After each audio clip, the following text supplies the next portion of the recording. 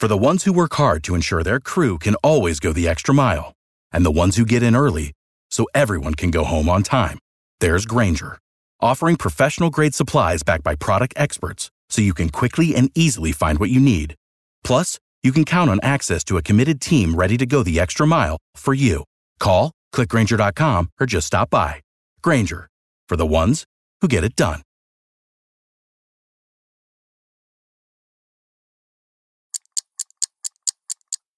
Welcome in to the 48 Minutes podcast on Believe, presented by Bet Online. I'm Ross Geiger, joined alongside Bruce Bernstein of Pure Hoops Media and World B, Michael Freer. This is episode number 75, the NBA 75 episode. And rather than me providing a fun fact for tonight's episode, I'm going to instead pose a question to both of you, Bruce and World B. Who do you think was the biggest snub on the NBA 75 team? Bruce? I'm going to go with Alex English, Denver Nuggets legend, 8-time All-Star, NBA scoring champion in 1983, 3-time All-NBA second team, 25,613 career points. That's number 21 all-time. And he was the first player to score 2,000 points in 8 straight seasons. So I would have loved to have seen Alex English make the squad. Seems like a solid selection there. World B, who do you got? My pick is Nikola Jokic. I think at the time, he was only a one-time MVP. He hadn't gone back-to-back yet at the time of the selection. He was I believe, on it 3 All-NBA teams, including 2 first teams by that time, 3 All-Stars or 4 All-Star teams. He had credentials. He didn't have a championship at this point, but one of my favorite players, Bill Walton, his credentials in terms of All-NBA teams at that point matched up very well with him. And we've seen Jokic actually, go and surpass that and become an even bigger deal. But I thought at the time his credentials were worthy of all 75. Yeah, no doubt about that. And if he wasn't then, he certainly is now. So total agreement with you there. As for mine, I've got to go with my man, Vince Carter, best dunker of all time. Absolutely sparked the interest level of NBA hoops in Canada and scored over 25,000 career points along with 4,500 assists, 800 blocks, and 500 three-pointers, joining only Michael Jordan and LeBron James to ever accomplish those numbers. So got to go with VC15 there. But before we get any further into our opening tip, just a reminder, the last of the major pro sports leagues is off and rolling, and college basketball is ready to go as well. BetOnline remains your top spot for all your live betting action and contests. NFL, college football, UFC, and NHL are in full swing. BetOnline is your number one source for wagering news, odds, trends, and predictions. All the hoops betting action along with every sport available at your fingertips with both desktop and mobile access anytime. Head to BetOnline today to get in on the action. And don't forget to use our promo code BELIEVE, that is BLEAV, to receive your 50% welcome bonus on your first deposit. Bet Online, where the game starts. And tonight, World B, I'll start with you for opening tip. Well, thank you, Ross. For our listeners who only follow the NBA, allow me to introduce you to someone named Joshua Dobbs. Dobbs is a journeyman NFL quarterback who last week was traded from the Cardinals, where he had been the starter all season in place of their regular starter, to the Vikings, who lost their starting quarterback just a week earlier. Dobbs was traded on a Tuesday, arrived on a Wednesday, and then before Sunday learned new offense, or at least enough of an offense to get by before his game against the Falcons on Sunday. He was only supposed to serve as a backup, but came in to replace the Minnesota starter when he got hurt. And then all Dobbs did was proceed to lead his team to a dramatic 31-28 victory over the Falcons, throwing a game-winning touchdown pass with less than 30 seconds. Why am I telling you this? Because I wanted to point out the difference there can be between a journeyman NBA player who goes above and beyond what is asked of him simply to help his team succeed, and a guy like James Harden, a player who is hardly a journeyman in the NBA, but rather one of the greatest ever play this sport. He, as you may recall, was also traded last Tuesday, or Monday night into Tuesday morning, however you want to look at it. But you get the picture. But while his team, the Clippers, were in the beginning stages of trying to establish themselves as a real contender in the Western Conference, All we got to hear from Harden were some shots he took at the 76ers on his way out the door. And like too many of his shots on the court, these were way off as well. His most pathetic comment was a claim that the 76ers, quote, put him on a leash. But it was nice that he found it in his heart to praise himself for not just being a system player, but being, quote, the system. Probably too late in the game for James Harden to change his personality. But taking a lesson from a team guy first like Joshua Dobbs wouldn't be a waste of time for a me-first player like Harden. Yeah, well said there, World B, and great cross-reference there with some football action as well. So hopefully our listeners enjoyed that. Bruce, what do you got for us? Well, I'm a Patriots fan, so I won't be doing any cross-referencing of that miserable squad. Now I know what it feels like to be a Jets fan for all these years, but I digress. The New Orleans Pelicans are off to a 4-2 start heading into Monday night's game against the Denver Nuggets. They've done it despite a series of injuries to Trey Murphy, Jose Alvarado, and Najee Marshall, none of whom had played a game through Sunday. Brandon Ingram even missed 3 of the first 6 games. Frequently injured Zion Williamson has played 5 of their 6 games and leads the team in scoring, so hopefully he can remain healthy for the first time in 3 seasons. But the team received some really bad news over the weekend when CJ McCollum suffered a collapsed right lung. It's the second time in his career that McCollum has been plagued with this condition. In addition to his veteran leadership, CJ is second on the team in scoring and leads the team in assists, steals, and minutes played. He's also one of the finest individuals in the entire league. He's been a guest analyst on ESPN, as well as a philanthropist and a mentor to underserved youth. If you're looking for a great guy that you should be rooting for, it's CJ McCollum. So get well soon, CJ. Yeah, definitely give our best out to CJ McCollum. And this is some tough news for the Pelicans that just can't seem to keep their star players on the court healthy. So such a shame for Pelicans fans. As for my opening tip, I'd like to bring some shine to my favorite rookie so far to watch this season, and that is Detroit's Ausar Thompson. Simply put, Ausar is Monty Williams' new Mikal Bridges. Ausar is a Swiss Army knife with his speed, size, and explosive athleticism. He's already proven to be a versatile defender, always up for the toughest defensive assignments out on the court. And he's been absolutely elite on the boards and moves well off the ball offensively, which is important in that system with Cade Cunningham. Through his first 7 career games, Ausar is playing just over 30 minutes a night, starters minutes, averaging 11 points a game to go along with 9 rebounds, 4 assists, 2 blocks, and a steal per contest. The shooting certainly must improve, but we might have ourselves Sean Marion 2.0 in the making, and that really excites me. So next time you get a chance to watch the Detroit Pistons, keep an eye out for Ausar Thompson, and I think you're going to like what you see. With that, let's go ahead and talk about another rookie here in our first quarter, and that is Victor Wembanyama and the San Antonio Spurs, who are off to a fast start. Had a nice back-to-back road set here in Phoenix last week. They swept the Suns. I think we'll get to the Suns later. But, Bruce, I'll start with you. I mean, what are your immediate reactions here? It seems like Victor's for real. Well, let's throw out Monday night's debacle against the Indiana Pacers, where they're going to be losing that game by probably somewhere around 40 or 45 points. So toss that one, okay? But going into Monday's game, the Spurs were 3-3. Last season, as we remember, they finished 22-60. They won the draft lottery and drafted, you know who. Well, it's still early, but you know who is leading the Spurs in scoring, rebounding, blocks, and steals while playing 30 minutes a game. He's the Spurs are going into Monday. We're tied for 7th in the Western Conference, and Wembanyama is the main reason. Although he has gotten lots of help from Devin Vassell, Keldon Johnson, Zach Collins, and even our old pal Doug McDermott, who's been on fire from downtown. He's excelled on offense, and he can score from anywhere on the court. I mean, his court vision is sick. And those who have challenged him by going to the rim against him, well, let's just put it this way. They've learned that that's not really a very good idea. So I think Ross and I both picked Scoot Henderson to win Rookie of the Year. But if Victor continues to do what he's done so far, he'll follow in the footsteps of former Spurs David Robinson and Tim Duncan, who both won Rookie of the Year honors and eventually multiple championships as well. So Victor Wembanyama, really impressive.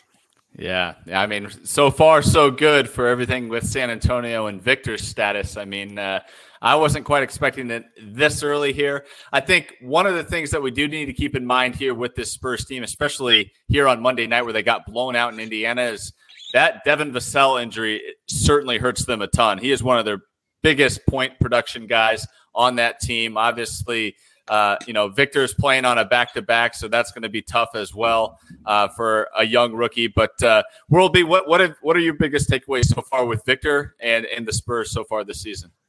Well, as far as Victor goes, we figured he was going to be an impact guy on the defensive end, probably more in the offensive end. And really, if you watch him and you look at the numbers, he really has been lived up to that hype on the defensive end. I mean, when he is the closest defender to a shooter, those opponents are shooting just 26% from the field. When he's the closest guy defending, it's an insane. You just don't have somebody at that length and that skill set, that height, that can do all those things. I brought up with a friend of mine over the weekend. I was saying how I think he is the way we all thought from the 80s, and we thought Ralph Sampson was going to be when he came in the league. 7'4", same frame, ball skills. We thought he was going to be like that. Injuries kind of took that away from him. But this is the kind of player we figured Ralph Sampson would be. And Victor is becoming just that guy.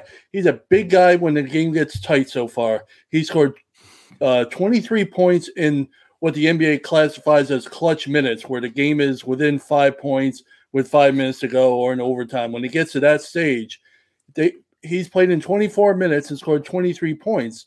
So he's been really productive in those closing moments. The one thing is he hasn't had a huge impact as a team on the Spurs defense. When he's on the court, they're absolutely getting shelled on defense to the tune of, I think, like 123 points per 100 possession, which is an astronomically large number. That'll get you in last place in the league in defense if you keep that up. So he's got work to do. But yeah, the skill set is obviously there, and it's really impressive to see. And you listen to the comments by other coaches and other players.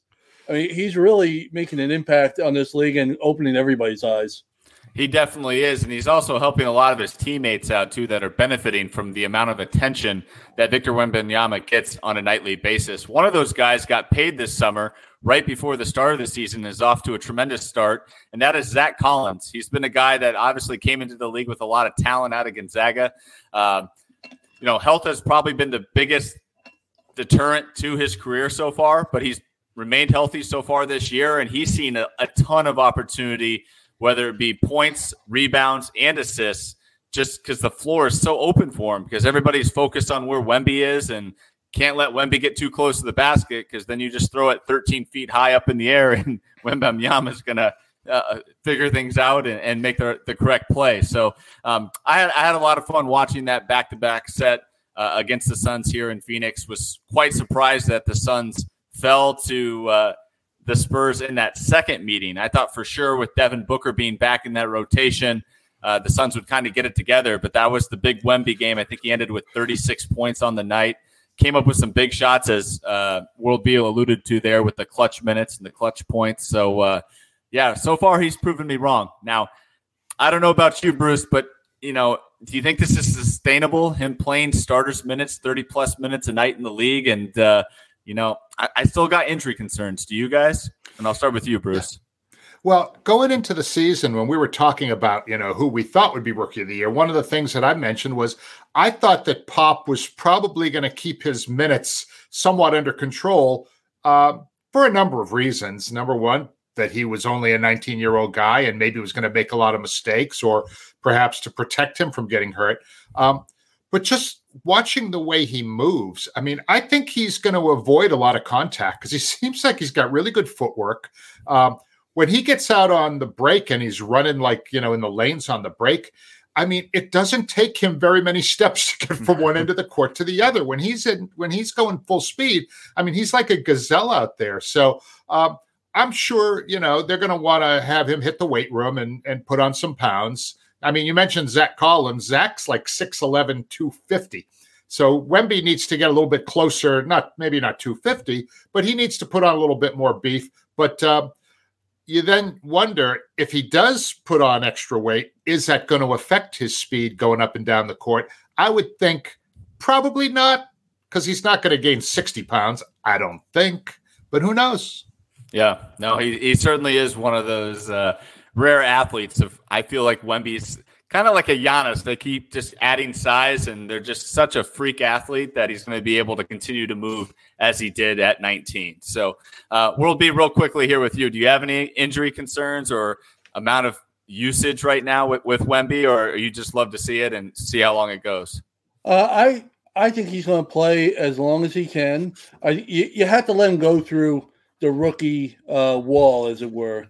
Yeah. I think that helps you and that gets you going.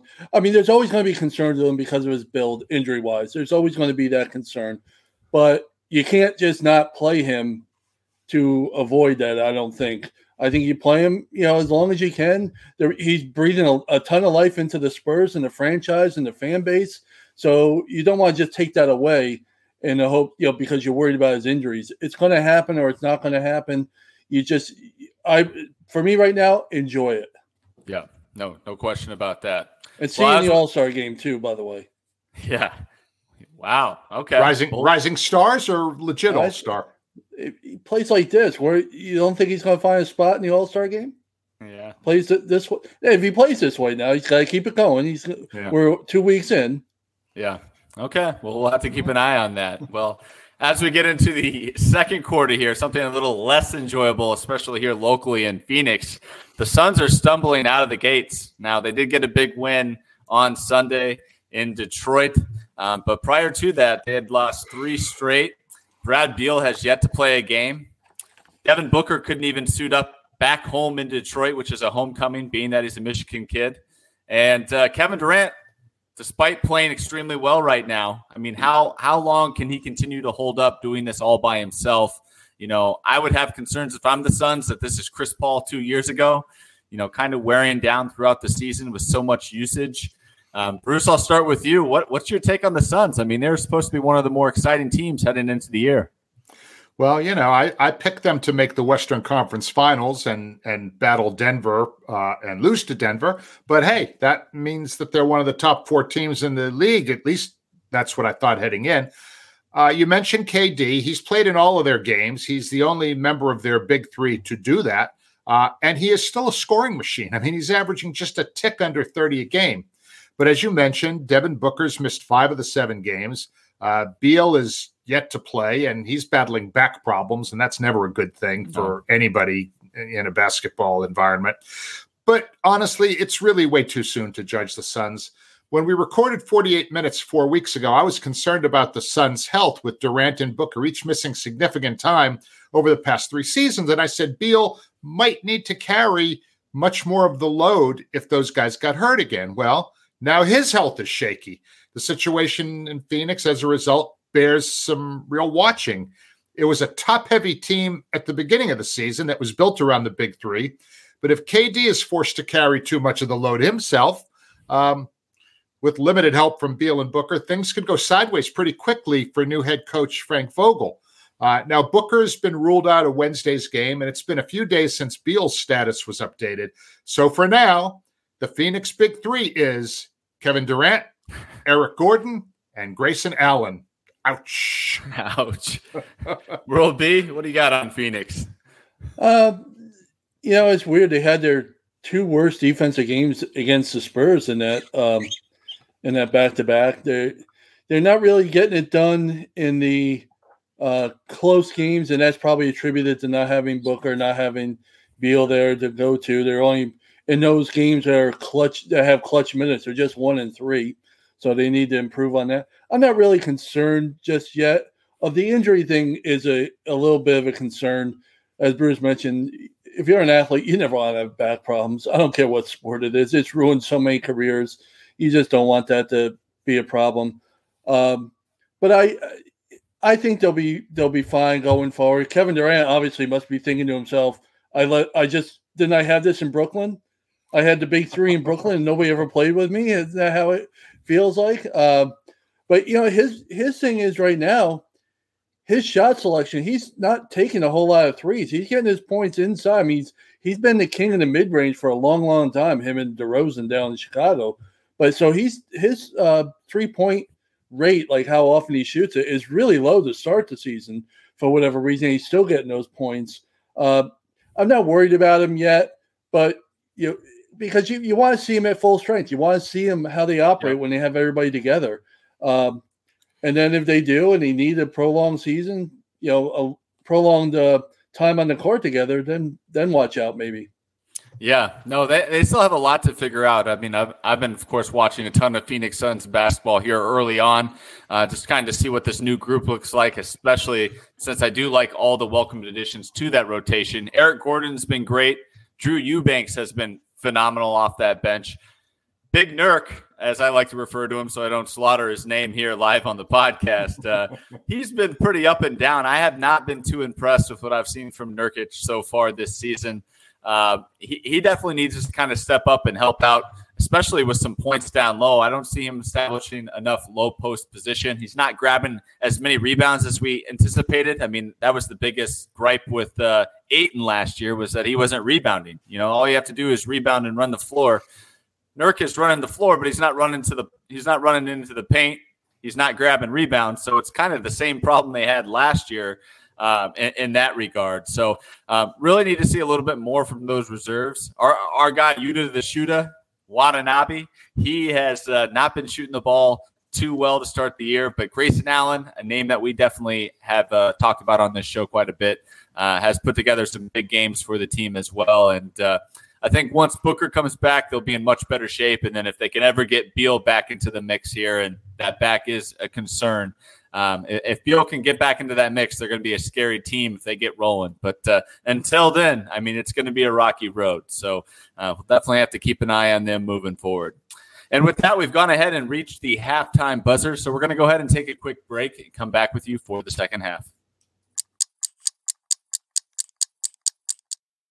And we're back with the start of the third quarter. And Bruce, I couldn't help but notice your hat that you have on here tonight.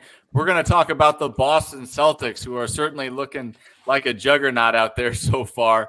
I'll just lay it up to you here, Bruce, and you tell us what you're seeing so far. You're going to be our subject matter expert, and I'm beyond impressed.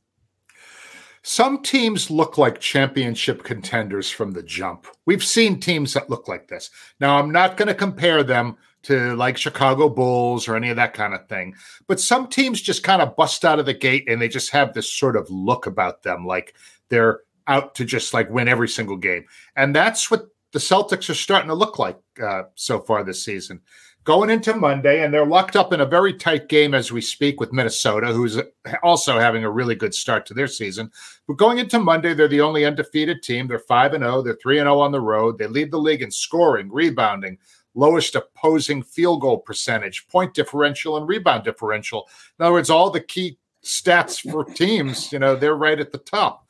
They dropped 155 in a 51-point win over the Pacers, and they've arguably got the best starting five in basketball with Jason Tatum, Jaylen Brown, Kristaps Porzingis, Drew Holiday, and Derek White.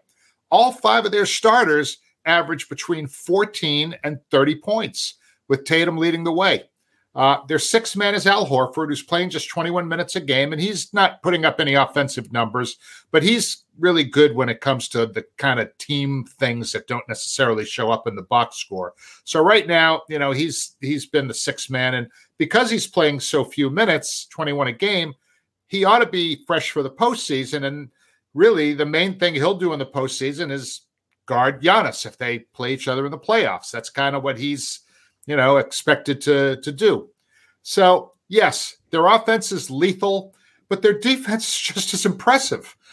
I'm nicknaming Holiday and White the Wardens because they lock people up on the perimeter. And if anyone should slip out of their custody, there's 7'3" Porzingis standing there at the rim with his hands up.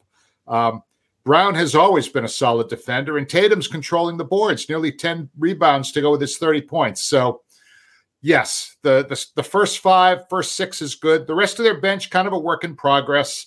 Grant Williams gone, Malcolm Brogdon gone. But their big victory margins have allowed them to get their reserves lots of minutes.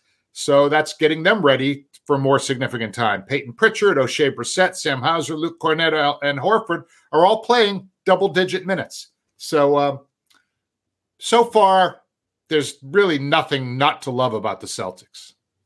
No doubt about it. World B? Not Bruce at all, but I got more, but I wanted to give you a chance. Oh, I appreciate that, Bruce. We saw this. Yeah, we saw this all before.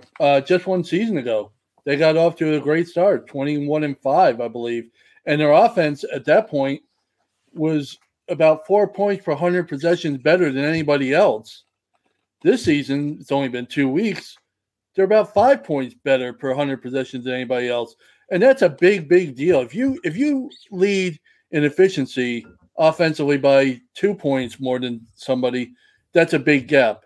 They're doing it by 4 last season, so far by 5. So it's during the summer, during the preseason, when they made the trade for KP, I said they're going all in on offense. And they absolutely are showing that. But to Bruce's point, they haven't really lost it on the defense. Their regular starting 5, as Bruce mentioned, those 5 players, when they're on the court together, they're holding opponents under 90 points per 100 possessions, which is in any era is a ridiculous number. In this era of offensive efficiency, that's really impressive. So if they can keep that going, yes, they can start printing up final tickets already. So we'll see how that goes. One thing about this team, Bruce mentioned how bad they're blowing teams out. They're absolutely destroying teams right out of the gate.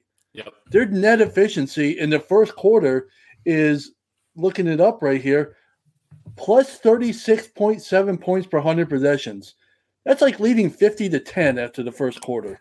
I mean, that's kind of what they're doing. They're absolutely destroying teams. They have in the first half, it's like 27 per 100 possessions. They absolutely put games away early. As Bruce said, gives a lot of time to the reserves. So they're really impressive.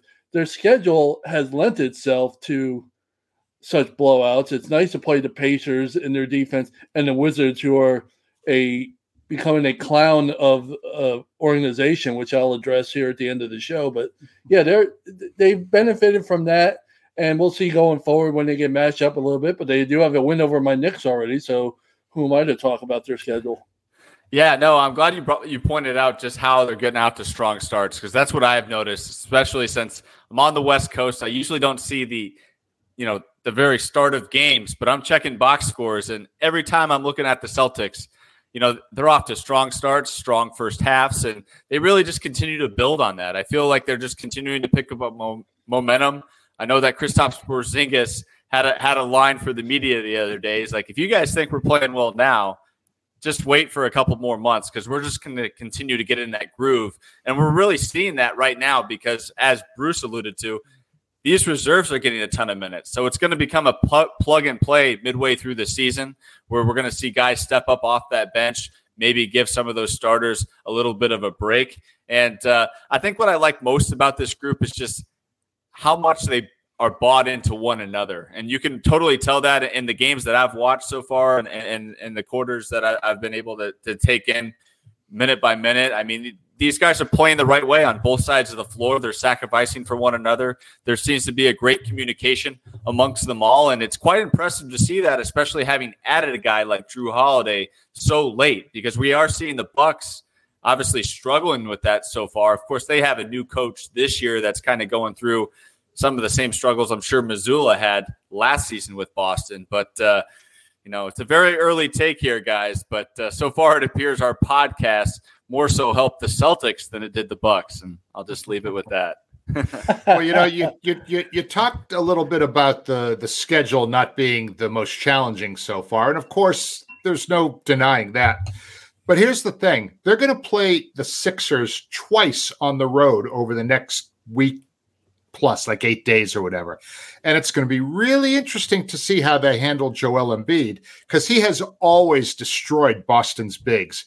But now that he's kind of matched up with Porzingis is spending a good deal of his time out by the three-point arc, and he's shown that he can make that shot. So that means that Joel is probably going to have to go out there and show a little bit on defense. He may not go all the way out, but that's going to take him away. It's going to probably cause him to use, a little bit more energy on defense than he's used to using against Boston's, bigs.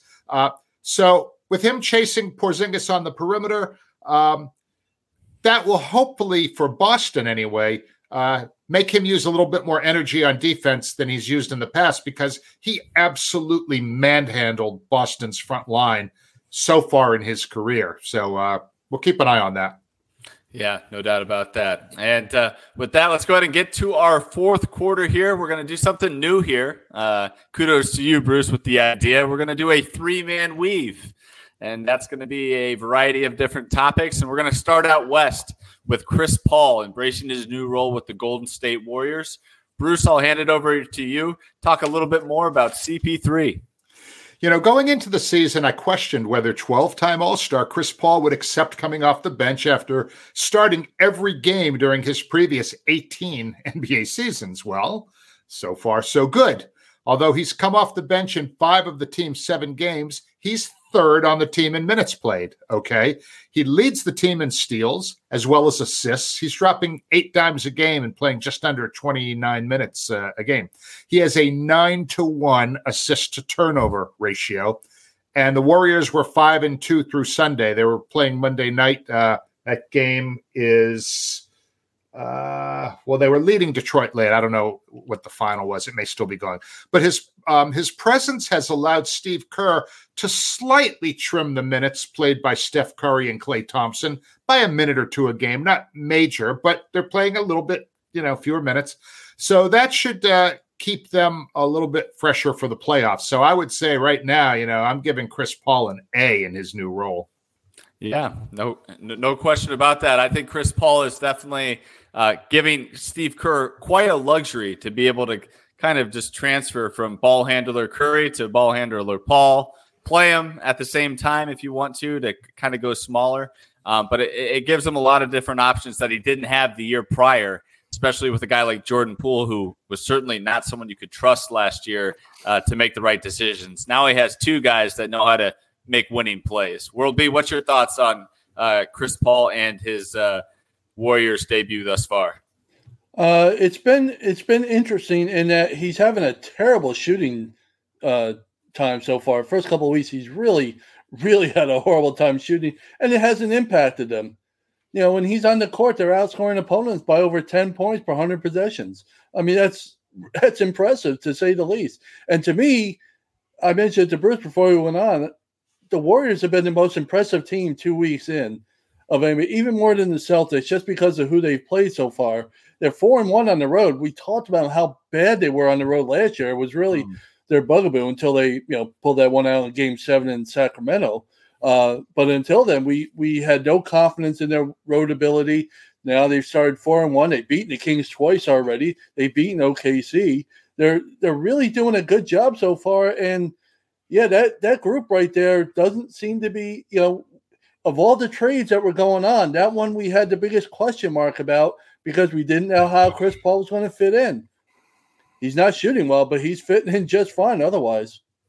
Yeah, and they're winning road games so far this year, something that we didn't see much of last year. So I think some credit could go to more of a veteran presence off that bench as well, as he tries to get some of the younger guys like Moody and Kuminga acclimated into the NBA. And for our second half here of the 3-man weave, let's talk about the 76ers. They are now 4-1 without James Harden, soon to be 5-1 if they haven't already finished that game, but they are definitely on their way of winning here on Monday night as of taping.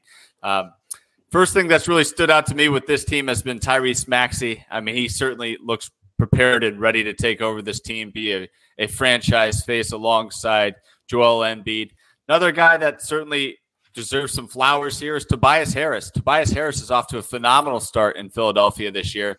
He's an often criticized and a guy that's always tossed out in trade rumors, but it's about time we give him some love. He's made a huge impact on Philly's 4-1 start. And believe it or not, we did have a fan question, if you guys remember, about 2 or 3 months ago now probably. Why hasn't Kelly Oubre been signed yet?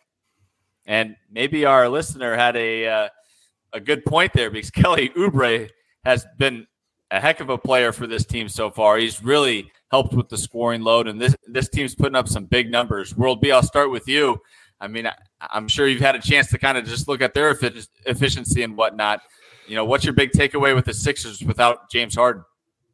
Well, Bruce mentioned last week when the trade happened, he thought it would be an addition by subtraction. And so far, it doesn't seem to be just that. Last year, I think I mentioned, they were one of 3 teams to be in the top 10 in offensive and defensive efficiency. It was the Sixers, the Cavs, and the Celtics. Well, this season, they're in the top 5 in both. So really nothing's changed for them in terms of their all-around skills. You mentioned Maxey. There's 5 players in the league entering this week who are averaging 25 points and 6 assists a game, and the Sixers have 2 of them, in Embiid and Maxey. So, that's a good recipe for success. They've really been impressive. You could make the case, I said the word, but you could make the case that the Sixers have been the most impressive team so far.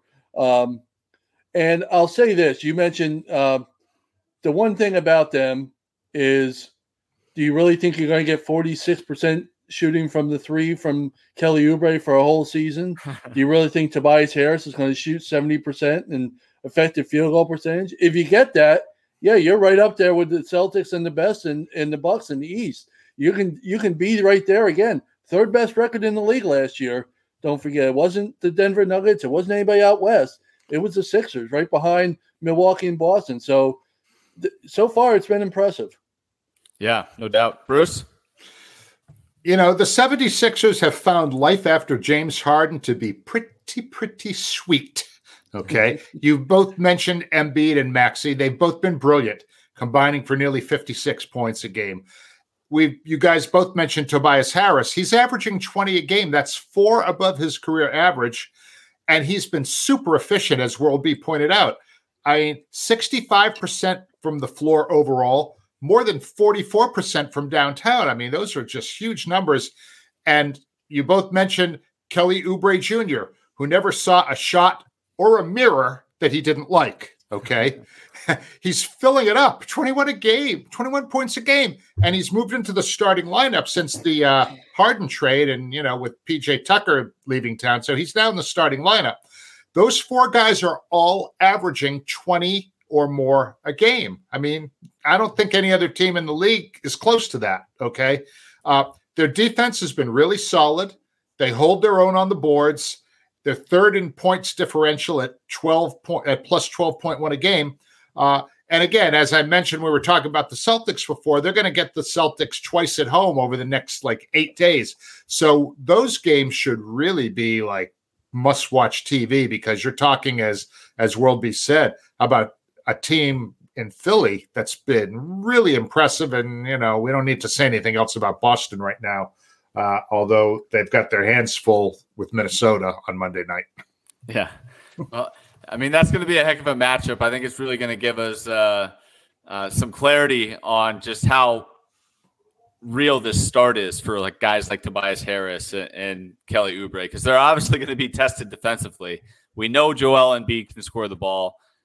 I'm pretty confident Maxey's going to get his 20 points, but it's about those other X factors. Can they step up and continue to play at a high level against the best teams in the league, and Boston being the best team in the league as of right now? So that should certainly be a fun one. Now, as far as one of the worst teams in the league, maybe not one you would have imagined earlier on this year, that is the Memphis Grizzlies. They are now 1-6 on the season, just getting their first victory on Sunday night in Portland on another weird back-to-back road set in Portland, where they lost the first one, of course. And so I ask you, Bruce, is head coach Taylor Jenkins on the hot seat? Well, you got to feel bad for the guy. He has been dealt a terrible hand. No Ja Morant for the first 25 games, loses Steven Adams for the entire season. All right. We'll see if the Grizzlies management likes him enough to cut him some slack, or whether they're going to fire him if they need a fall guy. But you just got to pity this team overall. They finally, as you mentioned, Ross, won a game on Sunday against Portland. They haven't been blown out, really, so to speak. 3 of their 6 losses are by 7 points or fewer. Okay. And with Morant out for 18 more games, their postseason hopes are seriously going to be in jeopardy. Jaren Jackson Jr., without Adams, has kind of been on his own, trying to hold down, the the defense as far as their bigs are concerned. He's really their only rim protector at this point. Desmond Bane has been getting buckets, but he's taken a lot of shots. I mean, he's like jacking them up left and right. Marcus Smart has played well at the point, and he continues to grind on defense. But, if they're 5-20 when Ja Morant comes back, it doesn't matter what Ja Morant does. That team will pretty much be playing meaningless games the rest of the way. I totally agree, especially in the Western Conference where it's highly competitive, lots of good basketball teams. Going to be really hard to kind of dig yourself out of that hole. World B, what's your thoughts on Memphis thus far? Well, I agree with Bruce and everything. I don't know what they expect out of Taylor Jenkins here. I mean, he suddenly didn't forget how to coach overnight. Right. So he doesn't have players. I mean, that's just what it comes down to. You don't have one of the 10 best players in the league in Ja Morant, and you don't have one of the better bigs that suits your offense in Steven Adams. I mean, yeah, their offense it's weak without one of the best players in the league. They're only they're near the bottom in offensive efficiency. I mean, you just can't. You need to have offense to be a success, and if you don't, you better have a great defense. And they're just middle of the pack defensively here. They're not a great shooting team from the perimeter, but they weren't last year either. They got a lot of offensive rebounds, and thanks to Adams and Jackson, whatever. But they're only 20th in offensive rebound percentage, so they can't. Without the big guy in the middle, they can't afford to be bad on the perimeter, and they are. So it's going to be tough if they're within striking distance of 500 when Morant comes back. Yeah, they have a chance to make some noise. The only reason they have a win, by the way, if you didn't notice, against the Blazers, they went on a 26-2 run to end that game. To end the game. Yep. They were getting blown out by Portland, and they went 26-2 to end the game. That's how they got their only win. So it took that for them to get their first victory of the season. But, it doesn't take a whole lot to get them going. They still have players, as Bruce mentioned. Desmond Bane is quality player. He's a career 40% three-point shooter, but as Bruce mentioned, he's shooting so many threes. He's getting his points, but the percentages are just going down because he's just not shooting the ball that well. If he makes a few more, geez, we're looking at an all-star here if he can with where he's shooting. But let's see how it goes. Yeah, Taylor Jenkins, if he gets the axe over something like this, shame on Memphis because what's he supposed to do? What's he supposed to do? Yeah. Well, he does have some help on the way. Zach Randolph's not walking through that door. Marcus Hall's not walking through that door. Yeah. Well, you know who is walking through that door? Bismack Biyombo. And I want to give you some credit here, Bruce, because I believe when we talked about Steven Adams' injury a few weeks ago, we had talked about potential replacements. And I believe it was you, Bruce, that brought up Biyombo as a guy that was still out on the market, someone that could help this team. And, they're undefeated with Biyombo on the team. I mean, they won their first game on Sunday, so we'll see how long they can keep this going. But in all seriousness here, I do think Biyombo can help this group, especially a guy that's got veteran experience, obviously comes from a Suns organization that was at the tops, and he's a good shot blocker. So he can set some good solid screens, play some solid defense, and they're better today than they were yesterday. That's for sure. Let me say this about Bismack, because I saw him play as a rookie there in Charlotte when he got drafted by the Hornets. Yep. I saw him twice, actually. He had 2 tours of duty with the Hornets here. Yes, he can be a solid reserve player, and he can provide a little bit of quality. But about 20-some-odd years ago, my New York Mets used to have a utility player named Lenny Harris. He would play about once a week, twice a week, pinch hitter guy, and he produced. And you would hear on radio all the time, well, he needs to play more. He needs to play. Well, there's a reason he's a reserve and he can do that stuff. If you put Lenny Harris's on the field every day, you're not going to win. Now, I like Bismack. I hope he succeeds. But if your success depends on Bismack Biyombo, you've really lost already. Yeah. Bismack is a nice backup, Yes, big. He is. That's what he is. And there's nothing wrong with that, by the way. No, I mean, you got to have role players. Absolutely. So, and you're right. When somebody like that is asked to do more than what they sort of are qualified to be able to do, they'll have some good games now and again, and then they'll have some other games where they're like, why did they even take their warm-ups off? So, but I like Bismack as a backup, and as a Marcus Smart fan, I would really like to see Memphis do a little bit better because I hate, I wanted Marcus to end up in a good place, and so far it's not a good place. No, not in a good place at all. You just really hope, like you said, Bruce, that they're not 5-20 when he comes back, that they're within striking range of going on a run, because we forget just how good they really were when everybody was together last season, how they were the talk of. Same thing with the Pelicans. People forget when Zion got hurt, they were the best team in the West. It wasn't Denver, it wasn't Phoenix, it wasn't LA teams. New Orleans had the best team and had the best record when he went down for good. So yeah, you want these guys on the court and you want to see how good they are. I agree with Bruce. If they can stay within that striking distance of the 500 mark, and then boom, get Ja Morant back, who should be ready to go and as terrifying as ever up and down the court. Yep. And before we get to our final thoughts, I do have my best bet section here for our listeners here tonight. I've got 5 new players to keep in mind for parlays and prop bets. A couple we've already mentioned here tonight. I'm going to start off with the San Antonio Spurs and Cedi Osman. He's good for 7+ points a night, especially with Devin Vassell now sidelined. Usman has scored 7+ in 7 of his first 8 games this year. And with Vassell out, I like his chances there. So keep an eye on him. Number 2, Asar Thompson. 6 rebounds a night is a no-brainer. He's grabbed at least 6 rebounds in all but one of his first 7 games, and he's only getting better with time. Number 3, we've got Kyle Kuzma. 20+ points a night is a guarantee from this guy. Many thought Poole would be the team's leader in points. That hasn't been the case on a consistent basis thus far this year. It's been Kuz delivering points production as he scored 20 points in each game. Tobias Harris of the Philadelphia 76ers, he's averaging 20 points per game, but I wouldn't put him at 20. I think it's safe to throw him down for 14 points a night on a parlay. He's scored 15+ in each game so far this season, so 14's nice and safe. And last but not least, I'm going back to him, Bismack Biyombo. He's good for 8 rebounds a game. He grabbed 11 in his debut game with the Grizzlies. He should certainly continue to likely play starters minutes, whether Bruce and World B agree. That's kind of what Taylor Jenkins has to work with. So if he's out there, he's probably going to at least grab some boards. So if you're looking to put together a same-game parlay or a same-game parlay X, keep those 5 names in mind. And with that, let's get to our final thoughts, and I'll go to Bruce first. James Harden, who we talk about frequently on this show, made his debut on Monday night for the LA Clippers after coming over from Philly in a trade on November 1st.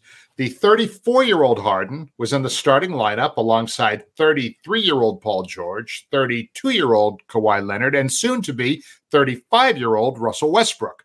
The 5th starter for LA is baby, 26-year-old Ivica Zubac. LA also added 38-year-old PJ Tucker in the Harden trade as a key reserve. So, having such an old team, always risky, especially because Harden, George, and Leonard have missed significant time due to injury over the past few years. We've talked about this before.